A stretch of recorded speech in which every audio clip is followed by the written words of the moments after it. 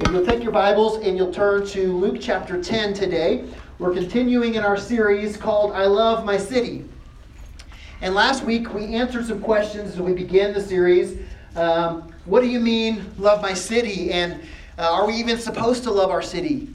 Is that what God wants for us to love our city? And we discovered that it is what He wants. Also want to let you know today, if you have a tablet or a phone, you can follow along in the Bible app. We have notes and scriptures that are there for you as well, if you'd like to follow along there, as well as you can post things on social media. We're on all the social media apps. Love for you to find us and connect with us there. So we discovered last week that loving our city is okay, that God's not opposed to it. He's okay with it. In fact, He tells us that the two greatest commands are to love the Lord your God with everything that you have, all your heart and your mind and your soul and your strength. But then like that, equal to that command is love your neighbor as yourself. And one thing we discovered last week is that cities, God loves cities because they're full of people.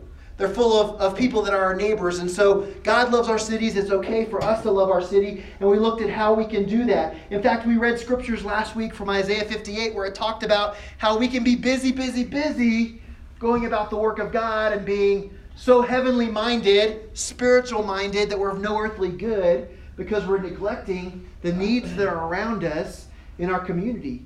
People that are in need and have real tangible needs that we could meet. We read from the New Testament how Jesus taught us that we're to be the salt and the light.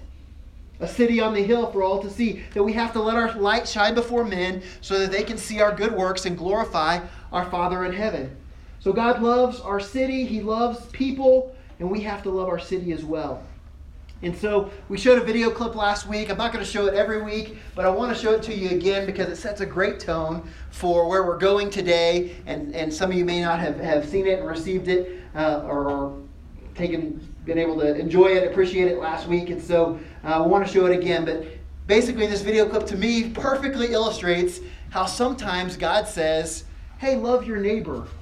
And we look at each other and we look at God and we say like, what neighbor? Who's my neighbor? Which we're going to get into today. So once again, check out this video clip. If you saw it last week, I don't apologize. You'll enjoy it twice.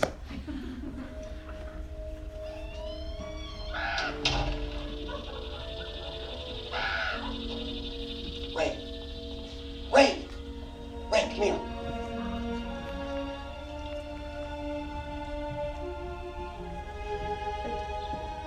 What is it?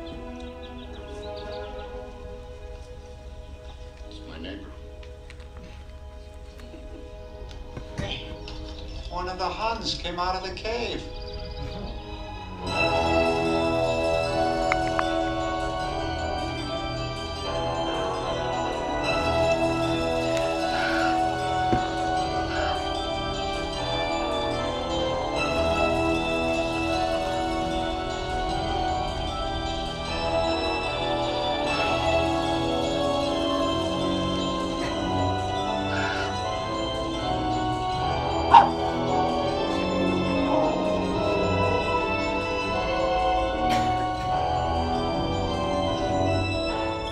Why don't you go say hi?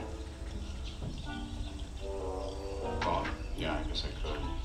You know, this would be the perfect time because you go up and talk to him. We can see what he's like. Go. You could go say hi too. Yeah, but he's your neighbor. Well, no, he's your neighbor as well. No, but I'm over. You share a property line with me. Yeah, You're like we're all in the same block, so I mean, you could go too. So. No, we're all in the same town too, but you're right next to him. If he was ever going to borrow anything, he'd come over to your place. Well, he's busy now. No, he's not busy. Now look, he's going in to go now because he's going back in. If you were going to say hi, you should probably. There, he's going into the house. You're going to lose him because he's going to go in. Well, there now you've blown it, haven't you? No, I didn't blow it. He went into his house. Chicken. I'm not chicken because he went into his house. Well, he went into his. You know, you look like a chicken in front of your son and everything. Your son.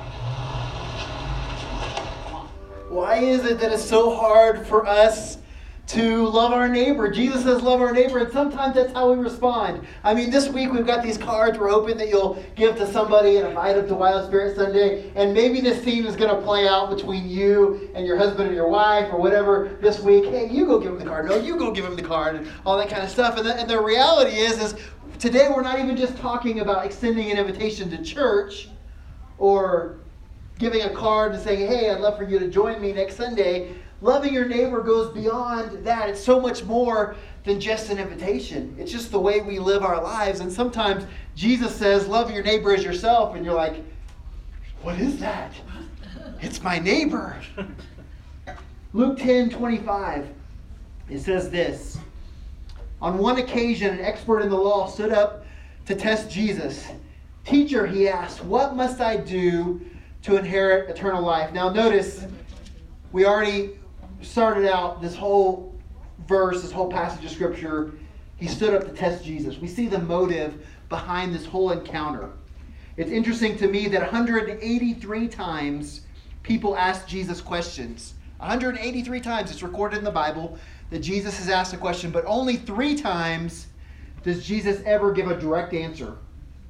He either answered with another question or he told a story. And in Luke chapter 10, we're about to read, he does both of those things. He answers with a question and tells a story. And so continues in verse 26. He says, well, what is written in the law? Jesus replied, how do you read it? Verse 27, he answered, love the Lord your God with all your heart, with all your soul, with all your strength, and with all your mind, and love your neighbor as yourself. Well, Jesus replied, you've answered correctly. Do this and you'll live. What Jesus is saying here is if you know all this information, then when are you going to start putting it into practice? You know what you're supposed to do. When are you going to live it? But the man wanted to justify himself, so he asked Jesus in verse 29, and who exactly is my neighbor? It's an interesting question to ask. Who is the neighbor? But what's even more interesting is Jesus' response. Because Jesus answers with a story, but in doing so, he doesn't answer the question, who is the neighbor, but how to neighbor. And that's what we're going to look at today, is how to neighbor. So in verse 30, Jesus said, a man was going down from Jerusalem to Jericho. And when he was attacked by robbers, they stripped him of his clothes. They beat him and went away, leaving him half dead. A priest happened to be going down the same road. And when he saw the man, he passed on the other side. So also a Levite, when he came to the place and saw him, passed on the other side. But a Samaritan, some translations actually say, but the despised Samaritan. See, we call the story of the good Samaritan, but the original audience would have never, those two things contradict each other. There was no such thing as a good Samaritan. The Jews and the Samaritans didn't get along. The guy in the ditch wouldn't have wanted anything to do with the Samaritan that extends mercy to him. Jesus here, he's not talking about race issues specifically, but I think that's a part of it, because we see that race issues and prejudice are not new. They're not exclusive to our culture today. And they're not skin issues, they're sin issues. But Jesus, he continues with something even more than just the simple race issues here. He says, the Samaritan, as he traveled, came to where the man was, and when he saw him, he took pity on him. He went to him and bandaged his wounds, pouring on oil and wine. Then he put the man on his own donkey, brought him to an inn, and took care of him. The next day he took out 2 denarii and gave them to the innkeeper. Look after him, he said, and when I return, I will reimburse you for any extra expense you may have. Which of these 3 do you think was a neighbor to the man who fell in the hands of the robbers? And the expert in the law replied, the one who had mercy on him. And so Jesus said, go and do likewise. So today we're going to talk about what it looks like for us to love our city and to love our neighbor. If Jesus says that the 2 most important commands are to love God with everything we have and to love our neighbor as ourselves, then how do we neighbor? What does the story of the Good Samaritan mean to us today in 2019 in Laramie, Wyoming? I think when we break down this parable that Jesus is telling, there's some interesting things that we can learn and discover. Theologians have debated for hundreds of years the question of why did Jesus use the example of a priest and a Levite, and there's all kinds of different possibilities and even some conspiracy theories that you can look into later if you want to know some more behind the scenes stuff. But what we do know is this. Jesus sets the scene for this story in a place that it would have been very familiar to everyone that was hearing the story, and now probably familiar to Jacob and Josh after this last week of spending some time around the area as well. The road from Jericho, and this is not ancient Jericho, this is actually a city that was built by King Herod. This road from Jericho to Jerusalem was one that people knew well. It was 18 miles long. Imagine starting at Vita Vu and coming into Laramie. It's about an equivalent distance. But this road was a rough one that passed through the desert and rocky country. And from Jericho to Jerusalem was a descent of 3,300 feet, probably similar in a lot of ways to that same road we're talking about from Vidavoo back to Laramie. The road was frequently taken by priests and Levites, many of whom lived in Jericho and traveled to Jerusalem because of their temple duties. This was also a road that was frequented by robbers because of the nature of it. And so this scenario that Jesus is telling, it's not far-fetched. It could have been taken from the previous day's news. Who knows? This was a very common situation. Priests and Levites commonly traveled the road. Robbers commonly took advantage of people on the road. And so these travelers were often attacked and beaten and robbed, just like the story that Jesus told. But what we notice is the response in this situation by the other travelers. First, Jesus tells of the priest that saw the man that passed to the other side of the street. Why? How could a priest have done that? How could he have seen the need and not helped? He saw the man and passed to the other side and left him there for dead, the Bible says. This is the preacher. He's supposed to stop and help, right? This is someone that we expect to be a good neighbor. Well, one explanation is the priest may have had a desire to help, but the law of Moses actually gives explicit instructions for a priest not to touch a dead corpse. The priest likely had no way of knowing if the man was dead or not. So maybe out of convenience or not wanting to take the risk, if he became unclean by touching his body, he'd have to undergo an elaborate cleansing process that would last 7 days. And as a priest, he would then be useless for the entire week. The temple would be short-staffed. It would put the community and the temple into a frustrating position. So maybe, possibly, people have said that for the priest, this was the most practical response to avoid becoming unclean. The second person that Jesus talks about that sees the need is the Levite. And although the Levite was possibly also en route to the temple, he wouldn't have had as strict restrictions, and his role in the temple would not have been as vital. In a lot of ways, what Jesus is saying here is everyone from the most religious, from the priest that's on his way to the temple, to the ordinary common man. In fact, many have said that possibly this teacher of the law, commonly these were Levites. Maybe Jesus is giving an example from the most religious leader to even a person like you, a Levite. This is more of the common man on the street. The Levite came to the same place in the road as the priest. He saw the same man who'd been robbed, beaten, and stripped of his clothes and left half dead. And he also passed to the other side of the road. Why? Why didn't he help? This person didn't even have the excuse of being unclean.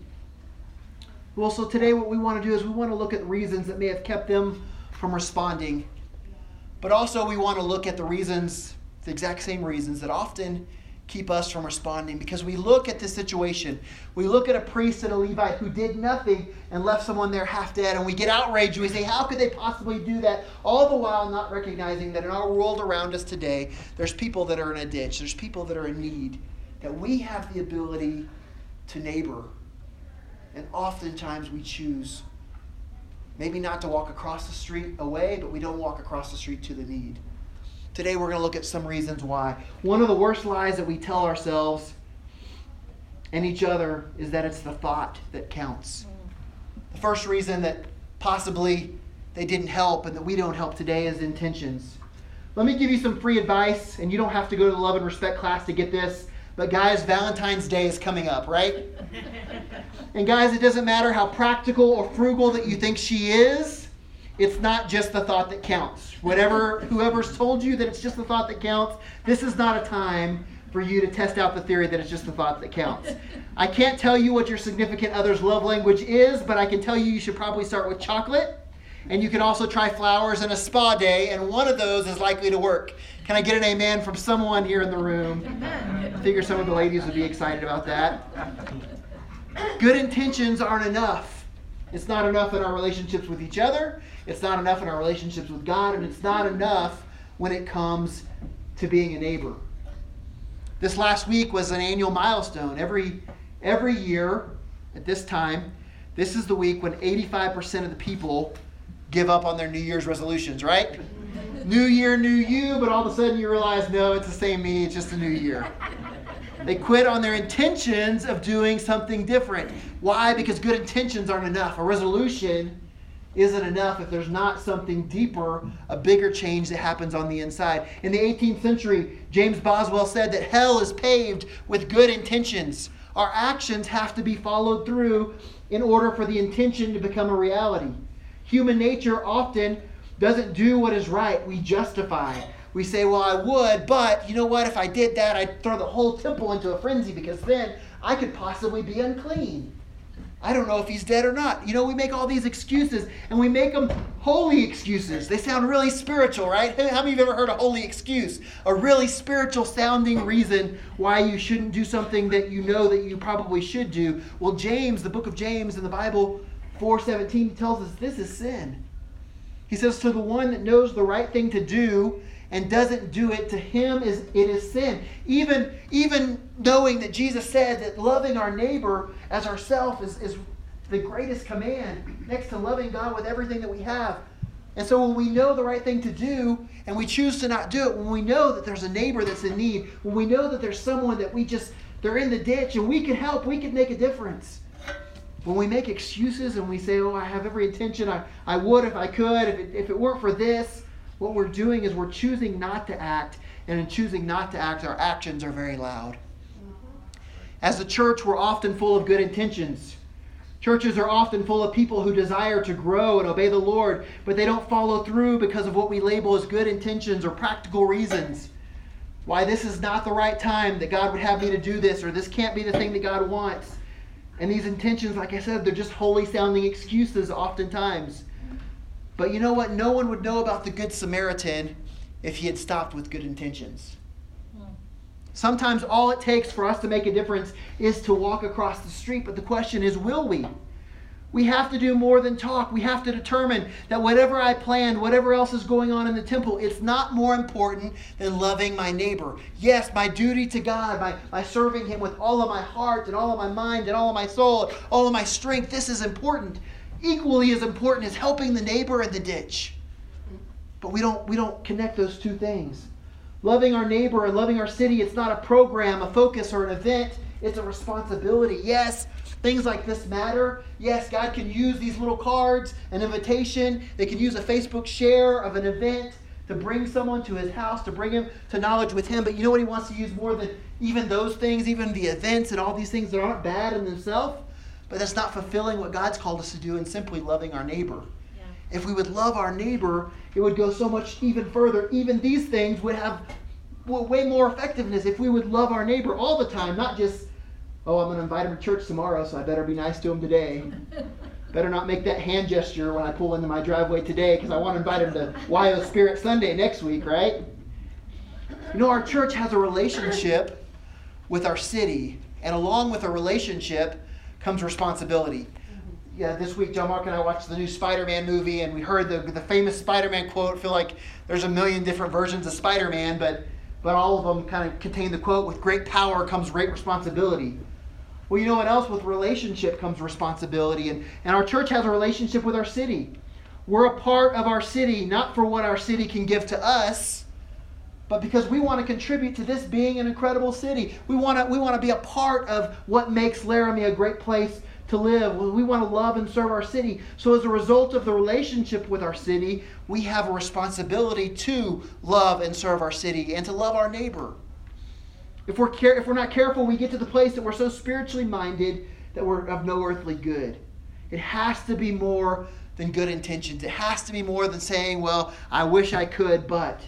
In the last year, the faith community nationwide was criticized for a certain statement that was said oftentimes in the face of tragedies that's kind of become the go-to.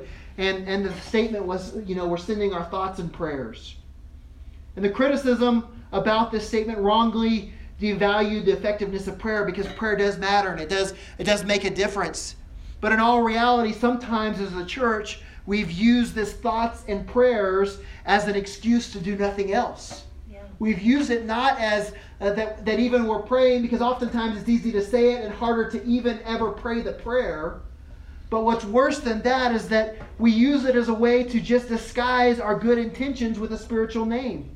Sometimes the things that we complain about, and then we say that our city or our neighborhood, someone needs to do something about that. Someone needs to do something about the violence in schools, or someone needs to do something about the kids in foster care, or homelessness, or poverty, or someone needs to do something about substance abuse in our county.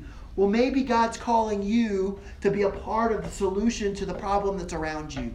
Maybe God's calling you to love your neighbor that's in foster care, that's dealing with substance abuse, that's in the ditch and struggling with one situation or another. Maybe God's calling you to do more than just send thoughts or prayers, but to be part of the solution. Loving our neighbor is about more than good intentions. And while prayer matters, and yes, we should pray, and we ended our service last week saying, God loves this city and we love our city, let's pray for our city. Faith without action is dead. Unless we take the next step and say, I'm going to pray and I'm going to be a part of the solution, then we're really not fulfilling what God intended when he said that we're supposed to love our neighbor as ourselves. I'm sure that the priest sent thoughts and prayers to the man in the ditch as he crossed to the other side of the road. I'll move on. This semester, as you're going through your college classes, as you're involved at Chi Alpha, as you're involved at the University of Wyoming, this semester, as you're at high school and middle school and different places, when you're at work, what is it that God's calling you to do? Who is it that he's bringing to your attention? What neighbor is there that you're supposed to love and serve? And maybe they look completely different than you. I love that God chose to use a Samaritan to be the solution to the problem, when if it was the Samaritan in the ditch, no one would have ever thought about helping. Who is it? Maybe they think differently than you. Maybe they believe differently than you. Maybe they look differently than you, speak differently than you. But maybe God wants to use you as a part of a solution to something going on in their life.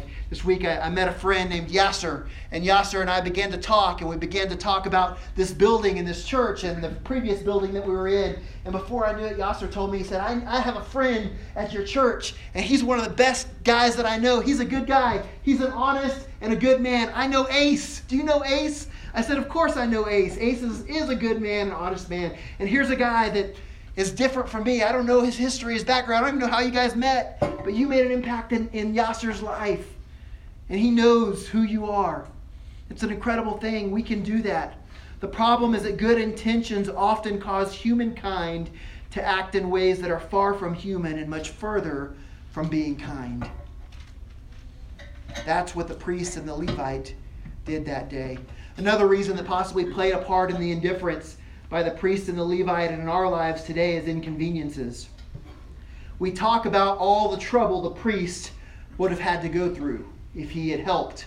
It would have been an inconvenience. It would have been inconvenient to him, to the temple, and to the community, and even for the Levite to a lesser extent, but it certainly would have inconvenienced him. Think about it. You're walking 18 miles on a rough road down this steep 3,300-foot descent. What's to keep them from being the next victim? Helping a person in need was going to be inconvenient. Loving our neighbor and loving our city are often going to be inconvenient. It's funny, we have cell phones. Yesterday I went to Union Wireless to, I'm going to say, look at, not lust, over the newest, latest, and greatest phone, right? You know, you can spend $1,000 on a cell phone, and I wanted to yesterday. I was like, where am I going to get the $1,000 from, you know? It's crazy and incredible prices of phones, but they're beautiful and they do amazing things. And you might as well be on Star Trek and beam me up, Scotty. That's the next release that's coming out. Apple will have it soon. But we have these cell phones that conveniently connect us to people that are far away from us. And if we're not careful, at the very same time, they disconnect us from family and neighbors. So that was my consolation as I didn't buy the phone yesterday and left. I said, I'll just not have the new phone and be way more connected to the people that are close to me. And then I thought about how I can get that phone quickly. It's funny the things that we allow, inconveniences that we tolerate, and the ones that we don't. Mark Batterson, he wrote about this story of the Good Samaritan in one of his books, and he said this: most of us follow Jesus only to the point of inconvenience, but no further. We're more than willing to follow Jesus as long as it doesn't detour our plans. But it was the willingness to be inconvenienced that defined the Good Samaritan. And that's how he became someone else's miracle. Who is it that's waiting for you to become their miracle? Who is it that's in the ditch today and it would be really inconvenient for you to take the detour, to be involved? but without it, there's no one else that's going to walk across the street. Think about some of the regular inconveniences in our lives. We get inconvenienced when someone, as we're about to pull into a parking spot, takes our spot, right? The high school is the worst place in town, man. People are fighting over spots there. They got a driver's license 2 weeks ago, and they're like, that's my parking spot, watch this. I'm like, whoa. We get inconvenienced by that. Someone cuts in front of you in line somewhere, or how about this one? You've got 10 minutes to get to work, and you're like, I got time to go to Starbucks and get a venti, right? So you pull in, you place your order, someone pulls in behind you, and then the line doesn't move. And you realize that there's no way, it's inconvenient, you're going to be late to work because you're stuck in this line, you can't back out, you can't go forward, you're stuck in a drive-through line that isn't moving. There's flight delays, there's red lights, there's flat tires, all kinds of inconveniences. But most of the inconveniences in our lives are out of control. Except maybe the coffee addiction one. That's within our control, but we choose it anyways. When was the last time that you made a conscious choice to be inconvenienced? Because we really don't.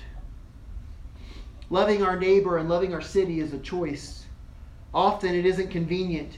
What Jesus called us to do in loving our neighbors wasn't the most convenient thing he could have asked, but Jesus himself didn't take the convenient path. He said he came to serve and not to be served. If you look at the life of Jesus, there was a lot of inconveniences in his life. There were a lot of easier ways. If we were coming up with a way for us to save the world, we probably would not have chosen the inconvenient path that Jesus took. But we have to choose some inconveniences if we're going to make a difference and really love our neighbor. The final thing that drove the priest and the Levite to inaction and that often causes us to avoid getting involved is interruptions. Do you ever feel like you can't get anything done because of the interruptions in your life? How many of you go to Walmart at like 11 o'clock at night so that the kids can already be in bed and there's not as many people there? Yeah, until you pull in the parking lot and there's like 500 18-wheelers, right? The priest and the Levite had so much to do, like Isaiah 58 said last week. They were busy about the things of God. They were on their way to the temple. It's too easy to get distracted, especially on an 18-mile hike.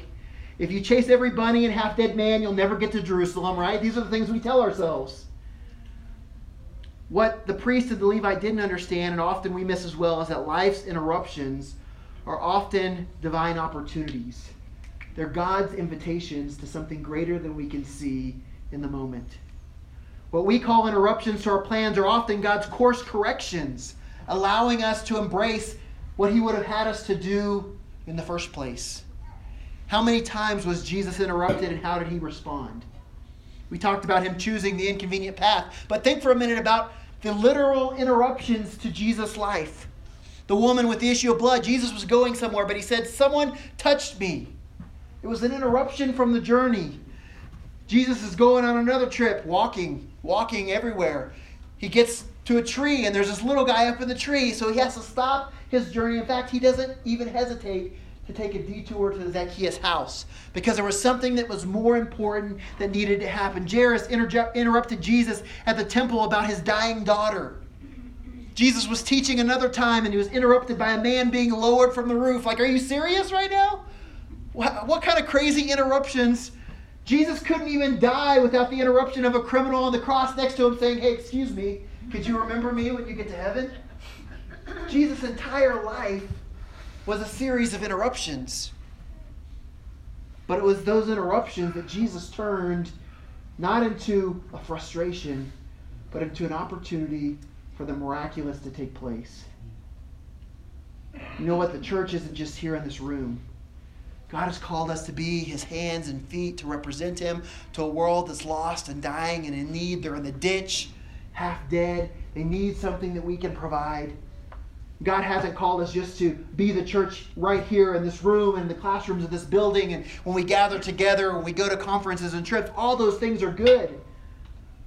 But the church is out there. It's everywhere we go. The church is on the University of Wyoming campus when you start classes this week. The church is at your high school. The church is at the middle school and in your sports teams and your basketball team and your football huddle. The church is at work when you clock in and when you clock out. The church is on an 18-mile road between where you're coming from and where you're going to. And God wants to use you to be the church in those places if you're willing. If Jesus could be interrupted, shouldn't we be willing to be interrupted as well?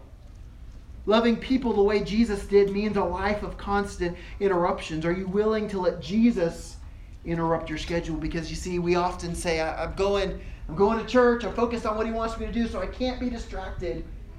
We don't realize he said, whatever you do to the least of these you've done to me. It's Jesus that's wanting to interrupt. It's Jesus that's wanting to course correct. It's Jesus that's saying, hey, there's someone over here that needs you to be me to them today.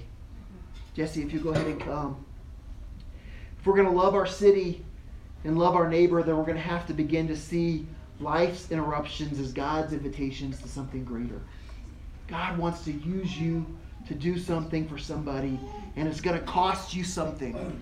It may be an inconvenience. It may be an interruption to what you had planned, but if you trust that God's plan is greater, and if you realize that loving God with all that you have, all your heart and mind and your soul and your strength, is the same as loving your neighbor as yourself. I want you to take inventory of your life today. We're going to conclude in just a minute. I want us to take one moment.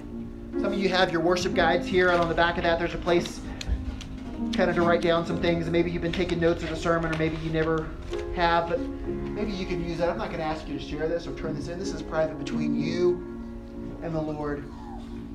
But I wonder, what are some areas of our lives that we've allowed good intentions to take the place of action? That we said, oh, well, I love the Lord, and I go to church, or I serve in this area or that area. What are some areas that we've avoided the inconveniences because it would just take too much? It would cost us more than we're really willing to pay, but maybe God's calling us to be inconvenienced for the sake of our neighbor. What are some areas of your life where you've tried really hard to avoid the interruptions, but now as you're realizing what God's talking about with the story of the Good Samaritan, you're realizing maybe in avoiding some interruptions, you've avoided some invitations from God to love your neighbor. If you want to know how to neighbor, this is how we do it. It's got to be more than good intentions. At times we're going to be inconvenienced. Sometimes it's going to involve interruptions. But without that, we're going to miss what God wants us to do. Sometimes all it takes is for us just to simply walk across the street. But are we willing to go? Jesse's going to lead us in the song. I want you to just take inventory. Maybe write down a couple things. I'll come back and conclude in just a minute. Just think about what God's speaking to you, what the words of the song are speaking to you, and then we'll conclude here in just a second.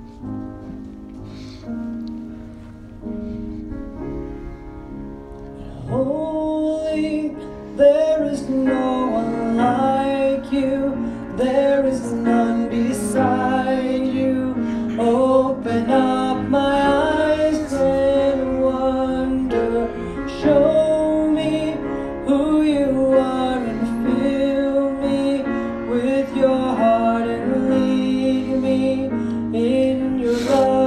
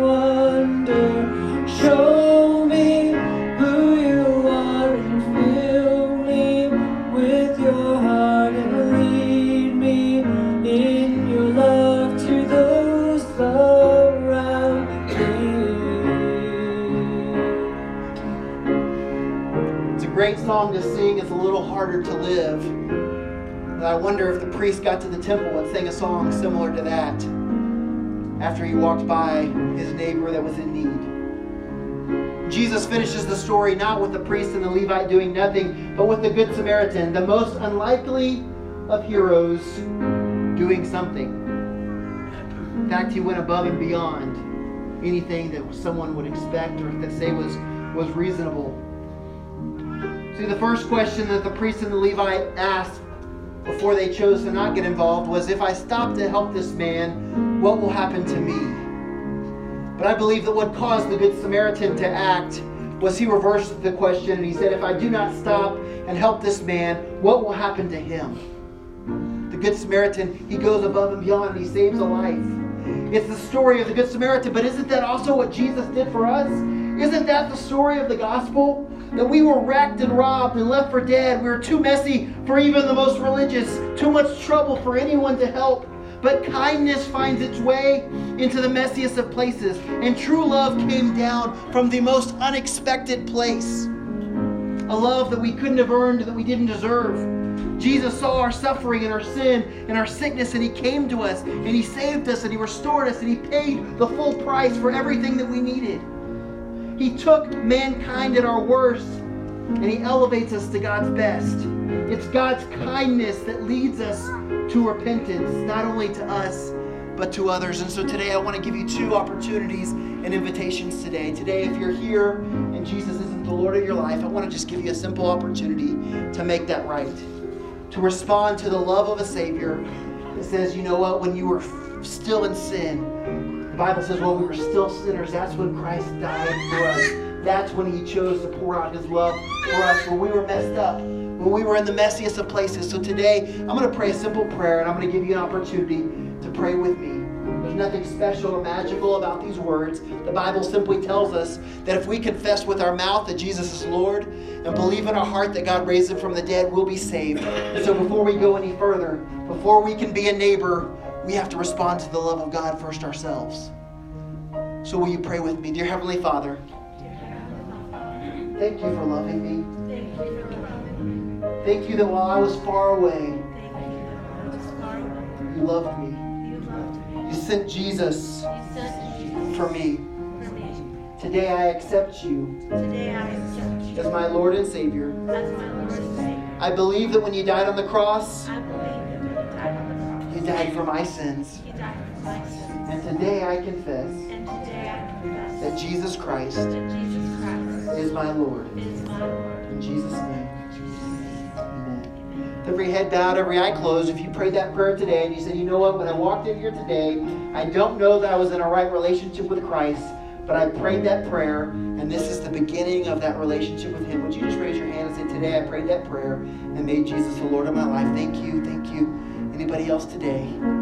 Awesome. Awesome. Would you guys just put your hands together and celebrate what God did?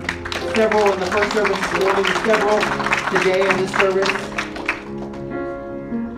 It begins there. It doesn't end when we pray that prayer. It doesn't end when we begin the relationship. It's just the beginning of all that God wants to do. If it was the case that that was all there was to it, then we would just pray the prayer and lock ourselves in a room. No internet, no media, no way to sin. We could just...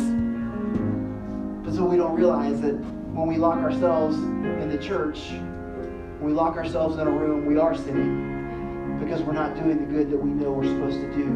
God loved us. He created a way for relationship with him, and he wants us to take that to the neighbor that's in need. So what's the secret on how to neighbor?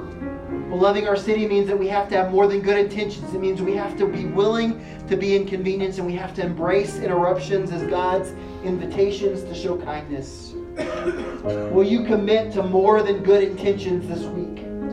Will you allow yourself to be inconvenienced and interrupted? And when you find yourself becoming frustrated at the interruptions, remember, what is God wanting to do through me? Who is God wanting me to talk to and share?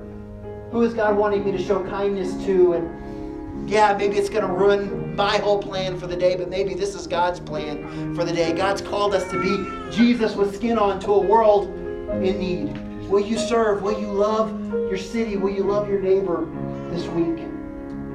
I want us to make a declaration that I'm just one person, but I am one person. I can't do everything, but I can do something. So I refuse to let the things I can't do interfere with the things I can do. Will you make that declaration?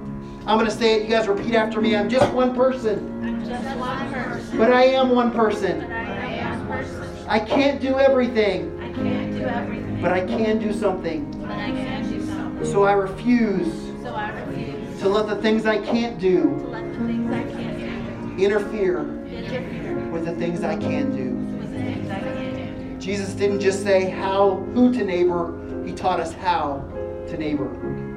Sometimes all it takes is being willing to walk across the street. God, I thank you so much for what you've done and what you've spoken here. I pray that this would not be a message that we just hear and are challenged by, but we walk out the door and it doesn't become a part of our lives. God, if we're truly going to love our city, if we're truly going to care about people that are around us, and God, it has to begin with taking action. So God, I pray that as we walk out the doors, maybe as we get in the car and take a short trip back into town, we're going to have an opportunity. Maybe at lunch today, we're going to have opportunities. Maybe as we prepare to go to school or to work tomorrow, God, there's opportunities all around us. There's people that are in need. Help us to be willing to get into the ditch and make a difference in someone's life.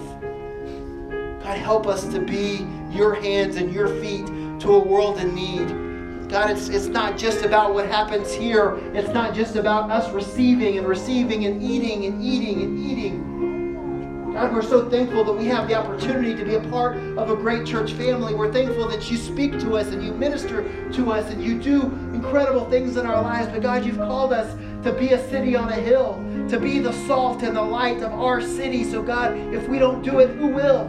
Help us to respond. Help us to be willing to walk across the street, to serve and to love. Lord, even when it's undeserved, even when we see people that are different than us, as the Samaritan did when he saw the Jewish man in trouble, God, help us to serve without prejudice, without consideration of who it is, or, Lord, we just want to love people like you love people, all people. Lord, help us to serve in the way that you served us and to give in the way that you gave to us sacrificially. We thank you for it. In your name we pray. Amen.